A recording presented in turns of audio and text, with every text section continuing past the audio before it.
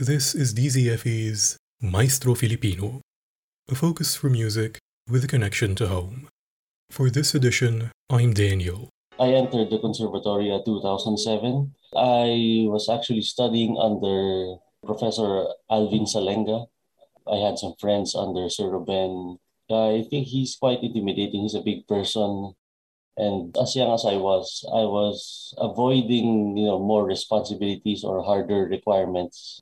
But I couldn't escape Sir Ruben, so as I went on, I studied some guitar subjects under Sir, like guitar ensemble, guitar arranging, and then starting there, it went on, on and on. And on it did go.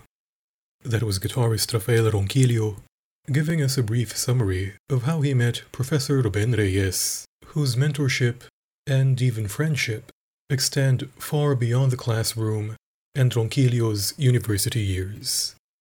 Maestro Ruben Reyes passed away last January. The vacuum left in the wake of so great a figure is certainly palpable, as is his legacy. On Maestro Filipino, we dedicate 2 programs to the memory and prodigious influence of Maestro Ruben, who shaped the character of guitar pedagogy and performance in the country. He would not have said so himself, but Rafael Ronquillo is certain that without Ruben Reyes, the Philippine guitar community would look very different indeed. On part 1 of our tribute feature, we hear a recording of Ruben Reyes taken at a concert given by the Clarion Chamber Ensemble, of which he was a member. But first, Ronquillo looks back to his time as a student and performer under Maestro Ruben and talks about the debt that their circle owes to him.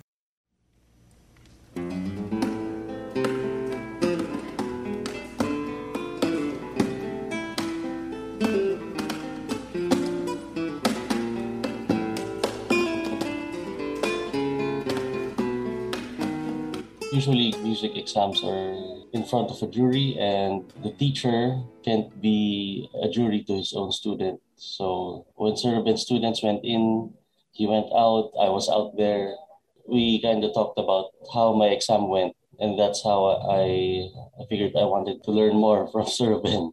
If you're on your early years and you don't understand the deeper musical things yet, all you hear about is just Sir Ruben getting angry or being strict. So that's all you understand when you're not into the more serious years. But I think from what I experienced, I'm sure the other students would agree that the thing about Sir Ruben is he immediately addresses what we believe now, like the most common mistake in learning how to play the guitar is actually learning how to play the guitar. I mean, either your hands, the strings, and the guitar itself. But Sir Ruben pushes us to focus on the music and think about what's the intention of the composer, what's the context, what's happening in the piece. And he's very strict with that. There are times where his studio is so cold, actually. He turns the aircon up so cold. So I enter the studio. Before I even play, he would ask me, so what's happening in this piece? We spent like at least an hour talking about what's happening in the piece. I believe it was Heitor Villalobos Etude number 1. After an hour, we had some points, discussed some points, and that's the only time he asked me to play. It was, I think, an hour and a half into the lesson. So my hands were frozen already from like, sitting in the cold room. But at some point, he'll notice that you're trying to do it, and then you are doing it, and then that's when he'll guide you. He'll become very comfortable. And then, when you're done talking about the musical ideas, that's when he teaches you how to play the guitar, how to move your hands to play it according to what's in the piece. And so these lessons, they're about the music, the art, and how it reflects life, history, culture. That's how we learned, how he taught us about history and life as well. A lot of students thank Sir for not just the music lessons, but also the life lessons. He mentioned that his job was basically to connect what we learned in music theory, music history class, forms and analysis class, to playing the guitar. He Wonderful. would always used to say that your performance is only as good as your analysis. He instills a very good work ethic into his students, which I live by to this day. Looking back to 2006, 2007, I had a different goal in terms of performing. He makes it clear with you what your intentions are with performing. Why do you want to perform? Why do you want to play? So once everything is clear, everything else doesn't matter. How cool my hand looks or how impressive I am. Those things I used to think about when I was in high school, but they don't matter anymore. It's because of his approach to teaching that draws a lot of students to him. Because of that, he has mentored quite a lot of our classical guitarists. How has he participated in the country's classical guitar tradition, and how has he influenced it? I think I'll start with his background in jazz. Being a bassist in a jazz band, he's more sensitive to some things than a regular classical music player would be. His experience as a bassist taught me a lot in interpreting classical music. He and Sir Angelito Agawili, they organized the first International Guitar Festival by UST, which premiered a number of pieces.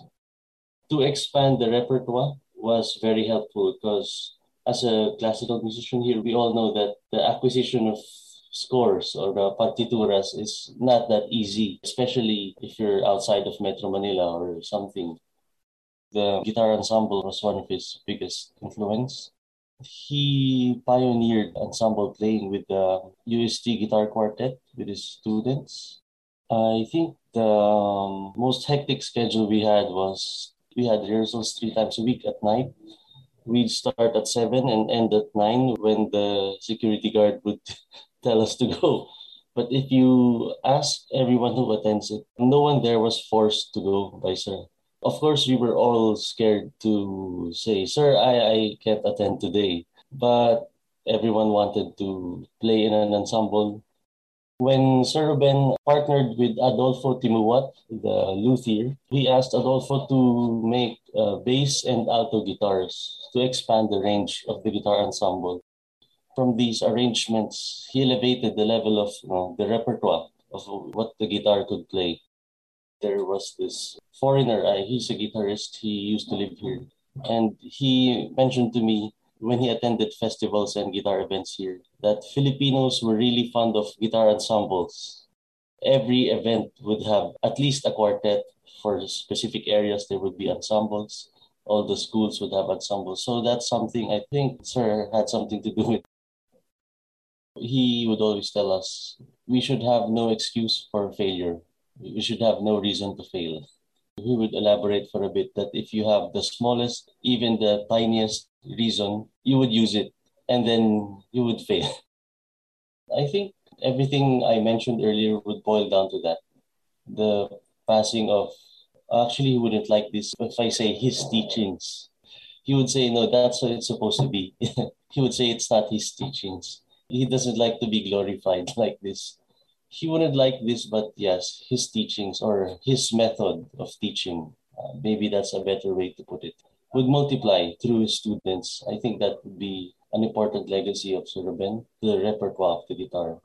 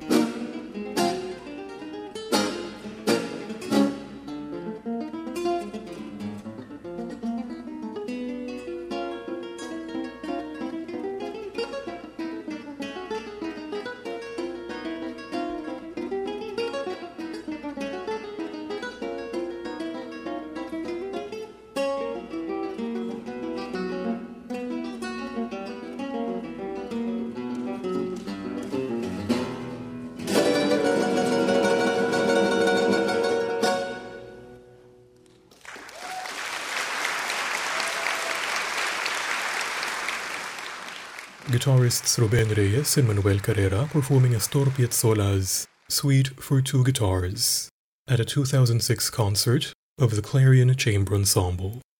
Today's guest was Ruben Reyes' former student, guitarist Rafael Ronquillo. Ronquillo also takes part in another tribute to Maestro Ruben from the Music Teachers Network Alliance Philippines, coming March 27.